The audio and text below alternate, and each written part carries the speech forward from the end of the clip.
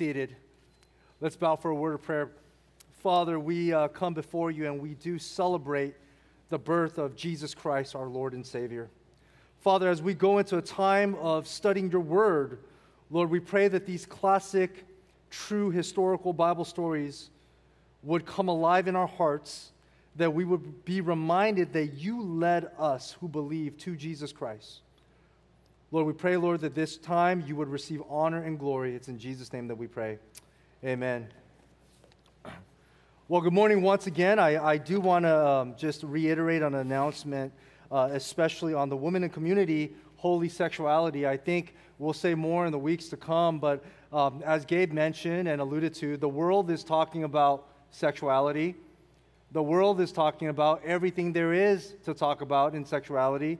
And I think it's wonderful that the church has an intergenerational platform for women of all ages in the English congregation and in our Cantonese and Mandarin. If they're welcome to come, it'll be in English, but to connect and to talk about these same subjects from a biblical perspective. So come out to that and you will be blessed. All right, well, there's a famous slogan that reads, "Wise men still seek him." Wise men still seek him. You'll see this on coffee mugs. You'll see this on t-shirts, on posters. And it's a play on words. It's a play on the understanding of the story of the wise men seeking out Christ. And so I've entitled our message today, "Wise Men Still Seek Him," in quotes. Okay? And what we see in our passage today is that there are two responses to the newborn king. First, there's the response of the wise men, and they will seek to worship Christ. Second, there is the response of Herod, which we'll see later on. And there's a positive response, that of the wise men. There's a negative response, that of Herod. And these are different responses. Meet me now in Matthew chapter 2. Matthew chapter 2, verses 1 to 12. Matthew chapter 2, verses 1 to 12. It's a familiar passage for many of you who have been exposed to the church. For those of you who are new to Christianity, Matthew chapter 2. Matthew is the first book in the New Testament. Matthew chapter 2. Allow me to read this into your hearing, and before I do that, let me remind you that these wise men are not the shepherds.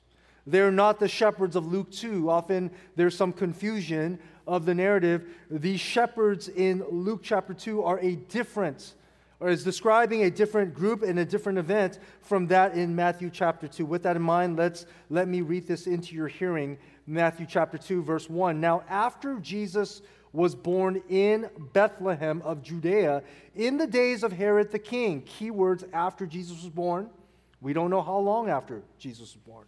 After Jesus was born, in the days of King Herod the king, behold, wise men from the east came to Jerusalem, saying, "Where is he who has been born King of the Jews? For we saw his star when it rose and have come to worship him."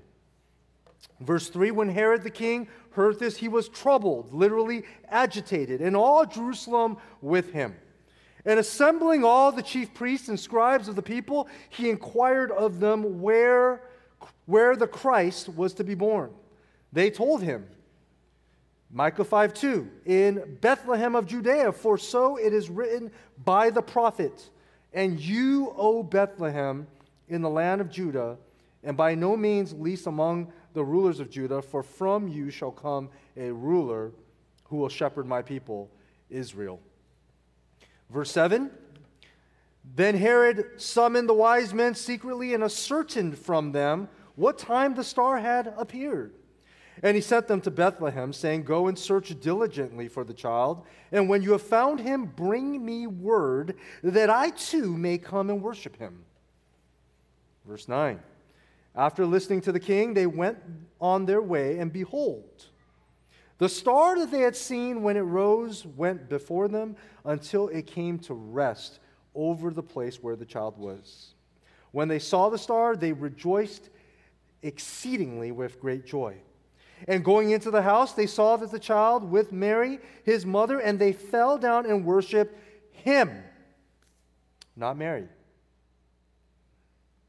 Then, opening their treasures, they offered him gifts, gold and frankincense and myrrh.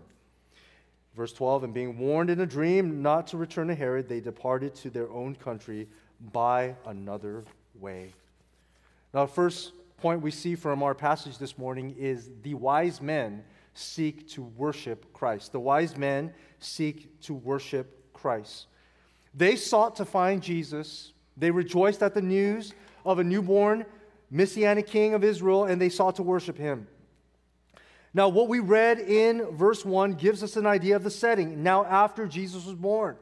So, sometimes people will read this and say, well, it seems like they're entering a house. I thought Jesus was born in a manger. Well, yeah, he was placed in a manger, but this is some time after Jesus was born. We don't know if this was the next day. We don't know if this was 2 months, 3 months, but you have to understand that Joseph and Mary decided to settle where they were in Bethlehem, and there was Jesus. Sometime after he was born, God sent this star to guide these wise men on a search for Jesus. Now, who were these wise men? Who were they? Now, verse 1 tells us that these wise men came from the east. They came to Jerusalem, and they came looking for the King of the Jews. And some of your translations will say magi. And the reason why your translations render the word magi is because the Greek word used is magoi. Right? So that's the magi. And the magi were a priestly tribe of religious leaders. They were not Jewish. Most scholars believe that the Magi were of Persian descent, at least the ones in this passage. They studied the stars. They were known as wisdom teachers, and they were known to interpret dreams. These particular Magi served as royal advisors to the Babylonian and Medo-Persian kings for centuries.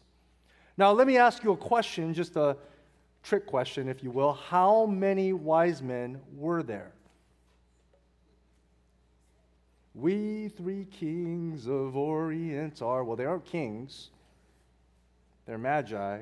How many wise men? More than 3. Now, folklore and that song got us thinking that there's only 3 wise men.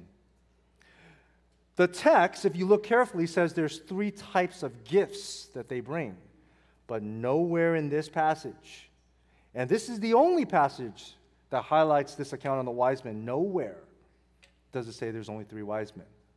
Now, here's some insight. One or several prominent Bible teachers, if you listen to their sermons, they will point out that 3 wise men alone might not have troubled Herod. What would cause Herod to be agitated, to be troubled? It could be many wise men coming to him and saying, we're looking for the newborn King of the Jews. Newborn King of the Jews. So just consider that we don't know exactly how many wise men there were, but it was enough to trouble Herod. Now, how did these wise men from the east, from Persian descent, how did they hear of the Jewish Messiah? Now, that answer is in Daniel chapter 5. I don't have it for you on the screen. I'll just summarize it. But in the book of Daniel, we see the Magi giving counsel to the Babylonian kings, Nebuchadnezzar and his son. And later, the Magi are recorded as giving counsel to Cyrus, the Persian king. Now, these wise men could not interpret the visions and the dreams correctly. That's what we gather from Daniel. In Daniel chapter 5, specifically verses 11 and 12, it tells us that God empowered Daniel with the ability to interpret the dreams and the visions of the kings. And so as a result, the king, first Nebuchadnezzar, then Cyrus, elevated Daniel to a place where he became chief over all the Magi in the land. And we know Daniel, he was bold. There's no doubt that Daniel would have proclaimed to the Magi, it is Yahweh, the one true God, the monotheistic God of the Old Testament. It is Yahweh that reveals these dreams to me. And we don't doubt for a moment that Daniel would have proclaimed the prophecies of the coming Messiah. That's one angle. Secondly, second contextual angle is that after Cyrus allowed for the Jews to return to their homeland, many of the Jews chose to remain in Babylon. And we're not saying by any means that all of these Jews were faithful and devout, pious worshipers of Yahweh. But if they're going to stay in Babylon for centuries, what happens is a syncretism. There's a mixing of Babylonian or Persian culture or later Greek culture with that of Jewish culture. So when you combine the two, Daniel's influence over the Magi continuing to serve as royal advisors in the royal courts for centuries, and the syncretism of Judaism and Babylonian or Persian culture, that's when you can gather that you have these foreign Gentile kingmakers, royal advisors to the kings, who somehow have a syncretism of the Jewish prophecies and an understanding of the Jewish Messiah. So that's the best explanation of how these Gentiles heard about the Jewish Messiah. Now, these Magi, keep in mind that they don't know exactly where to go. They don't know exactly the words of the Old Testament prophet Micah, chapter 5, verse 2. They don't know. So they don't know to go directly to Bethlehem. Instead, they go to Jerusalem because they know enough. They know enough that this Messiah, probably through the words of Daniel, would be the greater son of David. And so they're thinking, what is the city of David? Jerusalem, right? And what else? Where are kings typically found? The capital. So if I want to find the newborn king of the Jews, I'll probably go to the capital, and that's where they go, and they find that there's an existing token king of the Jews, King Herod, right? So they don't know where to go, but they know enough to deduce that they should be headed towards the official city of David. Now, they saw this star, verse 2 says. Now, what is this star? What was this star that they saw? There's so much published on trying to deduce what this star is that we're really not going to spend too much time because it's all rubbish. Okay, some believe that this star was just Jupiter, that it wasn't a supernatural act of God, that they happened to see Jupiter. Others, and still today, there's people who argue vehemently that it was just a comet, that it happened to be a comet. Others say that it's a low-hanging meteor. Now, we don't know for certain, but there's one thing that we do know, is that if you look down at verse 9, what does the text actually say? Now, it describes the star, and first we saw in verse 2 that it says it's his star, right? When they saw a star, it rose, and we've come to worship him. So one, it's the star that points them to Christ. It's the star of Christ. But in verse 9, notice how it describes the star. It says that the star that they had seen, when it rose, it went before them. So it went in front of them. It's guiding them, just like your GPS. It's guiding them until it came to rest over the place where the child was. So imagine that. There's a star that you don't see. All of a sudden, you see it. It moves, and then it stops. And it stays there for some time over the house where Jesus resided. I don't think that's a natural phenomenon. That's a supernatural, divine act of God for the purpose of leading these wise men to Jesus, to fulfill prophecy. This is God employing his own creation of the stars to say, hey, this star, whatever that might be, you're working for me today, and I'm going to send you directly, and you're going to guide these wise men, and they're going to know exactly where to go, right? And so the Lord allowed this supernatural act as his purpose of fulfilling some of the prophecies of bringing Gentiles to bow before the Jewish king. Now, how did the wise men respond? Well, we already mentioned that they responded with worship. You notice in verses 10 to 12, it says, when they saw the star, they rejoiced exceedingly with great joy. That seems repetitive, but I want you to just look at verse 10 once again and notice it says they rejoiced. Okay, you've already told us that they've rejoiced exceedingly. Okay, so they're rejoicing a lot with great joy. Stop repeating yourself. I think you've made the point. But I think that's the main point that it's making. When they saw this star, that they were searching for Jesus.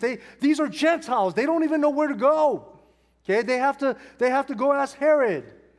And then they have the star guide. And when they finally find Christ, they rejoiced exceedingly with great joy.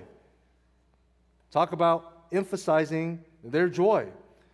Why do I emphasize this? This is in contrast to what I'll show you in point number 2.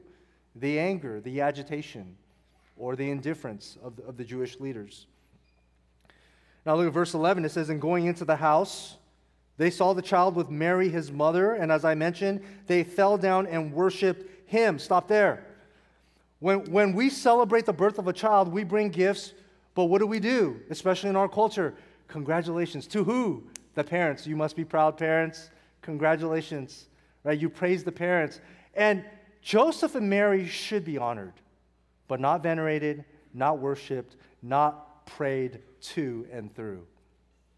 For those who have ears to hear, let them hear. There's no praying through Mary or to Mary here. These wise men, Gentiles, they go directly, they see the parents, they bow down to the baby.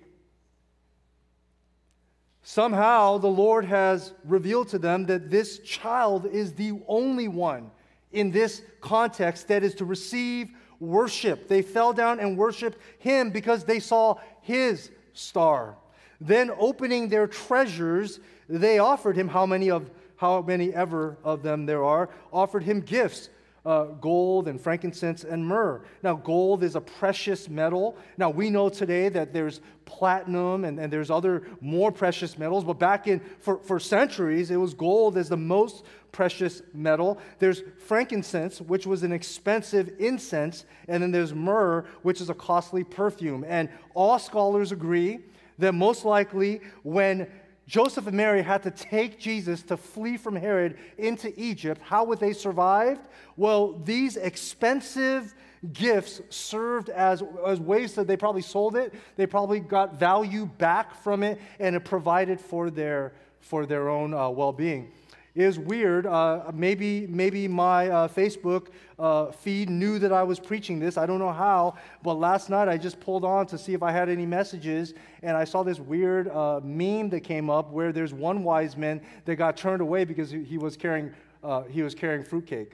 I was like, anyways, I said, oh, maybe God wants me to share that corny joke tomorrow. But yeah, so it has the 3 wise men with their 3 gifts. You know, it's more than 3, but there was a 4th one, even in that.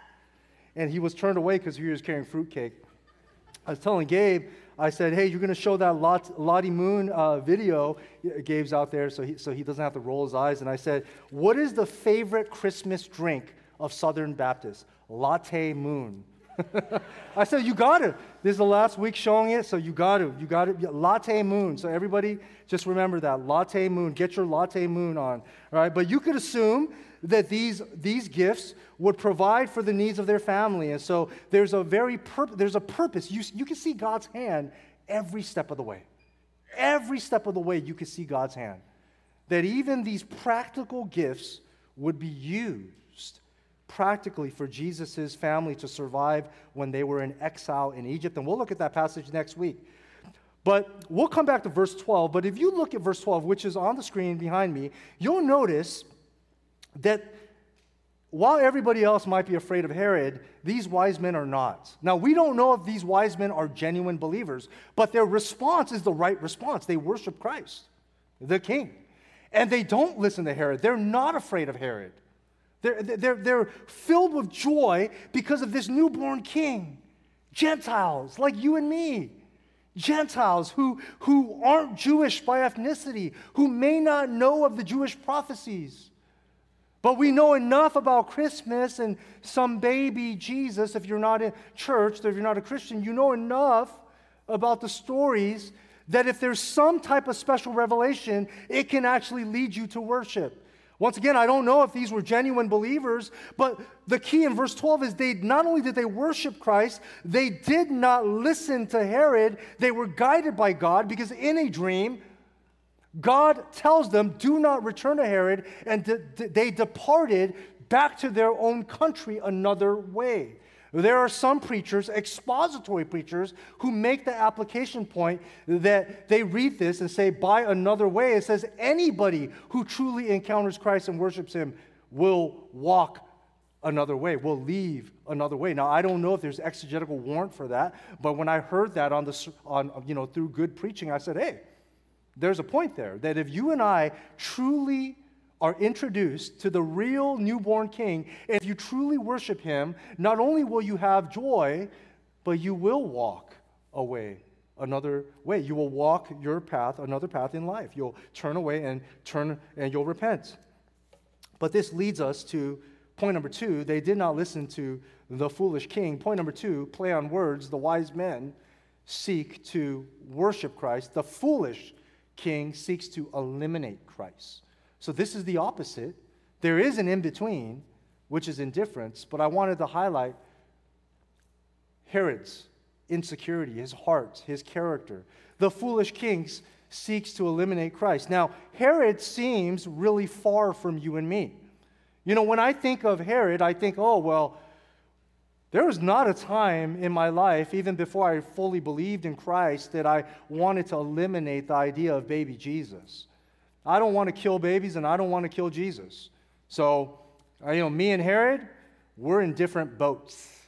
We're cut from a different cloth, But I want you to think, before we go into the text, it says, Herod sought to eliminate him, but I want to ask you this question that I have to ask myself. Do we seek to eliminate Christ from certain areas of our lives, even us as believers are tempted to do so? Are there areas of our lives where we say, okay, Jesus, I believe that you died for my sins and you rose again, and I believe the Sunday mornings belong to you, but when it comes to my money, I'm the king of my money. Do not invade my territory. I'm not the king of the Jews, I'm the king of my money. Some of you might say, I'm the king of my relationships. You can touch everything else, but you can't touch my relationships. I'm the king of my job. I'm the king of my career. I'm the king of the golf course, whatever it is for you, right? See, sometimes when we feel threatened because we feel like God sent his son to conquer us as if we're going to lose our freedom. I'll come back to this in the application. But Jesus does come as a conqueror, but Herod got it wrong. Jesus is going to come as a conqueror in his second coming. But in his first coming, he comes to reign not over the earthly Jewish throne. He came to reign over our hearts. And when he invades, he is a good king. He wants to do something else in your heart. He wants to rescue you from the things that you've subjected yourself to. So we'll see this, but first let's look at Herod. Who is Herod, this insecure king? Well, Herod here is referring to Herod the Great, but he's not so great. Now, Herod the Great was not a true Jewish king. Some scholars say that he was half Jewish. I doubt it. Other scholars say that he wasn't Jewish at all, and that's where I think there's more favorable scholarship. Regardless of his ethnic roots, history records that he was appointed ruler over Israel by the Romans. Funny that he's appointed the title King of the Jews, and now these wise men come and say, hey, Herod, we heard that there's a newborn King of the Jews. Insecurity. Just imagine yourself being Herod. I don't know how big he is, but he's a little man inside. He's a little man inside. Just think of how insecure he is. He's not Jewish. The people that he's given token ownership over or governance over, they hate him. They're like, you're not even one of us. And the Romans who oppress us put you over us. So he's afraid. He owes it to Caesar. He owes it to Caesar, so he's afraid. He wants to maintain peace. He's just a token. He knows people don't respect him. He doesn't know the Bible. That's why when the wise men come and talk about the newborn king, he doesn't have any idea. He has to get the Jewish leaders to come and tell him to tell him about Micah chapter 5, verse 2. So now when you have these wise men, and again, I think there's more than three, when they're lining up to tell him, hey, we're all here to look for the newborn king of the Jews, where is he? He feels insecure. He feels threatened. He feels like someone is going to invade his territory, and he's so small. Maybe you can feel some compassion for him, but he's so small. If anything, he's filled with paranoia. Now, notice verse 3. I'll put it up for you. In verse 3, it says, when Herod the king heard this, he didn't receive it as good news. It says he was troubled. The literal translation of the Greek could be translated as agitated, and all Jerusalem with him. Now, I used to have one of those older washing machines where they had that center thing that shakes. It's like a tube. They call it a what? Agitator. It's meant to shake. And so the idea of him being troubled is that he's so angry and insecure. He's shaking. So he can't hold his latte, okay? He's shaking. He's shaking. He's shaking with so much anger. And when it says all Jerusalem with him, there's two explanations. The first is that these are the leaders of Jerusalem that he's going to call, the religious leaders, that they're going to be upset too. I think that's a weaker inference. The stronger inference is that all Jerusalem is agitated because they're afraid now. Because Herod has a reputation that he's evil. You'll see next week that when he doesn't get his way, he orders infants to be murdered. Similar to our world today, murder of infants.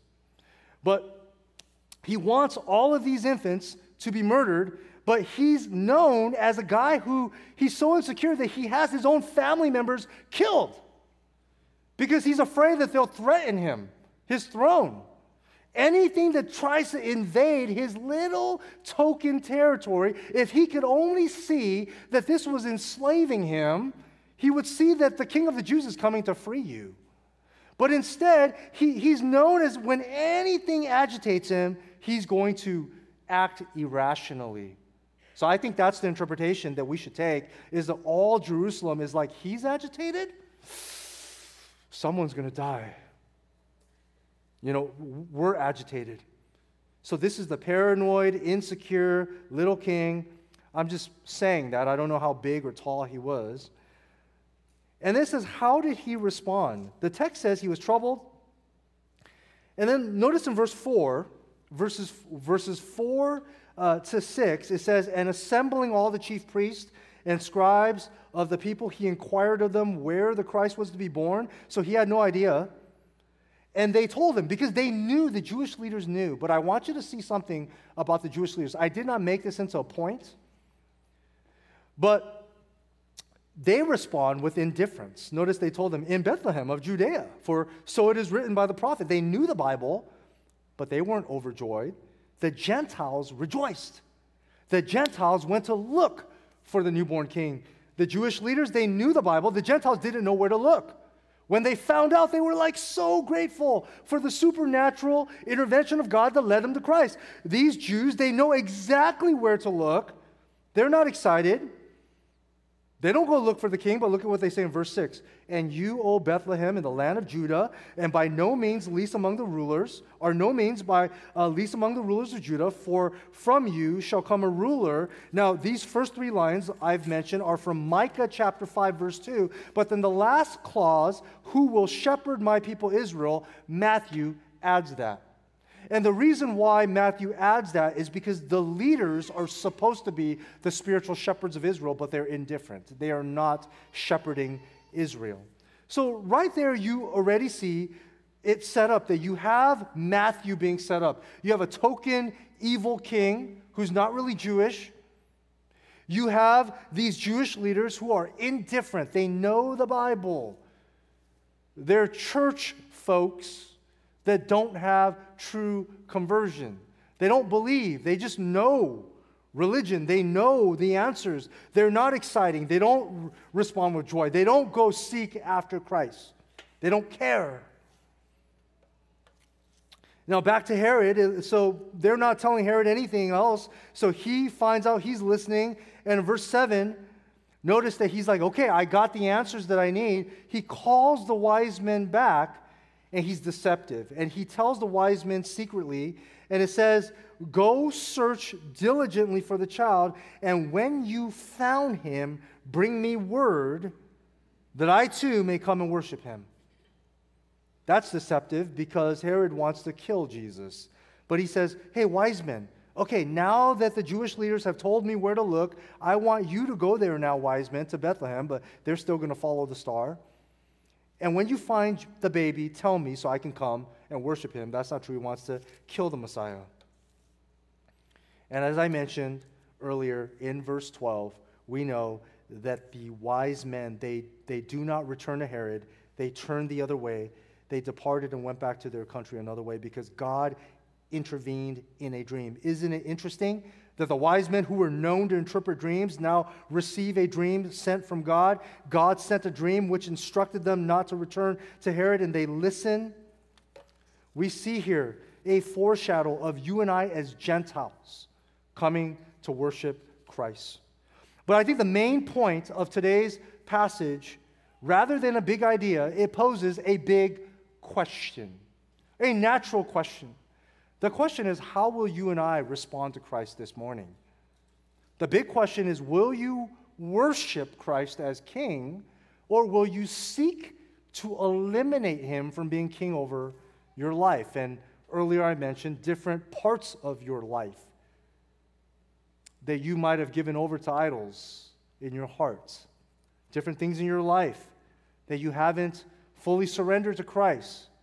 Do you try to eliminate him from those areas? Or if you're not yet a believer, are you eliminating the concept of the need for Christ or the need for God? Or will you seek to worship him? That's the big question. With that, I have two Christmas applications for you. The first is God is completely in control of history and our personal journey to Christ. And the first application is that this Christmas season for Advent, I think it's a season where we need to not only celebrate the birth of Christ, but we need to remember personally how Jesus Christ led all of you personally to worship him as your Lord and Savior. You look at the example once again of the Jewish leaders who knew the Bible, but they did not worship, they did not believe. And you look at these wise men who, because of special revelation, they were drawn to seek after Christ to worship him. And they worshiped him for who he is, the newborn King of the Jews. And when you look at your life, I want you to think back to how God is completely in control of history, and that history includes your personal journey. Remember this from the book of Daniel. It was God who delivered his rebellious people into Babylonian captivity in the first place. Daniel chapter 1. It was God who elevated Daniel to the position of influence in the royal courts. Daniel chapter 5. It was God who allowed the prophecies concerning Christ to be taught to the Gentiles. It was God who centuries later sent these magi to search for the newborn Messiah. It was God who led them to Bethlehem to bow down before the newborn king. It was God who communicated to them in a dream not to return to Herod. And in the same way, it is God who caused Gentiles like you and me to bow before Christ in worship. Notice, if you read very carefully, the Magi did not one day wake up and decide to go on an adventure to search for the Jewish Messiah. They would not have sought after Christ in their own free will or desire. It is because a star was revealed to them and they were sent to search for Christ, to fulfill scriptures like Isaiah 60, where the nations would come and bow before the newborn king and newborn Messiah. In the same way, it is God who works through history, and then his story becoming real in our personal journey. It is God who causes you and me to worship Christ, the Christ of Christmas, as our personal Lord and Savior, not just as the story of a baby who was born, but as our personal Lord and Savior. That is the first Christmas application. Take time this Christmas, this Advent season, to reflect on your personal journey to Christ and how the Lord led you to worship the newborn King, and worship him with joy. Rejoice at the joy of your salvation, like these wise men. And when I say wise men, that's not just the men in this room, right? But men and women of God. Let us come before him and worship with joy.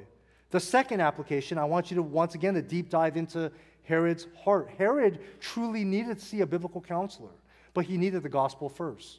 He had some deep-rooted issues. Herod saw Christ, just the announcement of Christ, as a threat and immediately sought to eliminate him. And there was a pattern in Herod's life that anything that threatened what he held dear to, his token kingship, he would seek to eliminate them. Because he feared losing what? Control. His sphere of control, his influence. Even though nobody really believed him, he had the power of force. And he had the strong arm of the Roman military that he could use at his disposal. But he was not a true king. He was not a shepherd of Israel. You see, Christ, as I mentioned, he's coming to reign in the future. But right now, he wants to reign in our hearts. But when he comes in, he's not like Herod. He is a good king. You understand that even as Christians, we are tempted to eliminate Christ from reigning over certain areas of our lives, like I mentioned before. But when Christ comes in, he wants to take back the things, the places, the locations in our heart that we've given over to spiritual slavery. There are things in our hearts that we are spiritually enslaved to. It could be worshiping your career, your children, your money, your time, whatever it might be. Material things.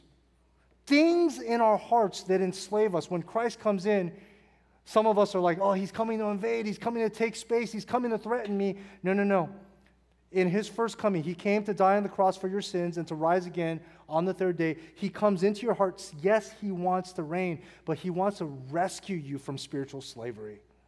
Oh, if only Herod could see this, that his true value would come from Christ, who would come.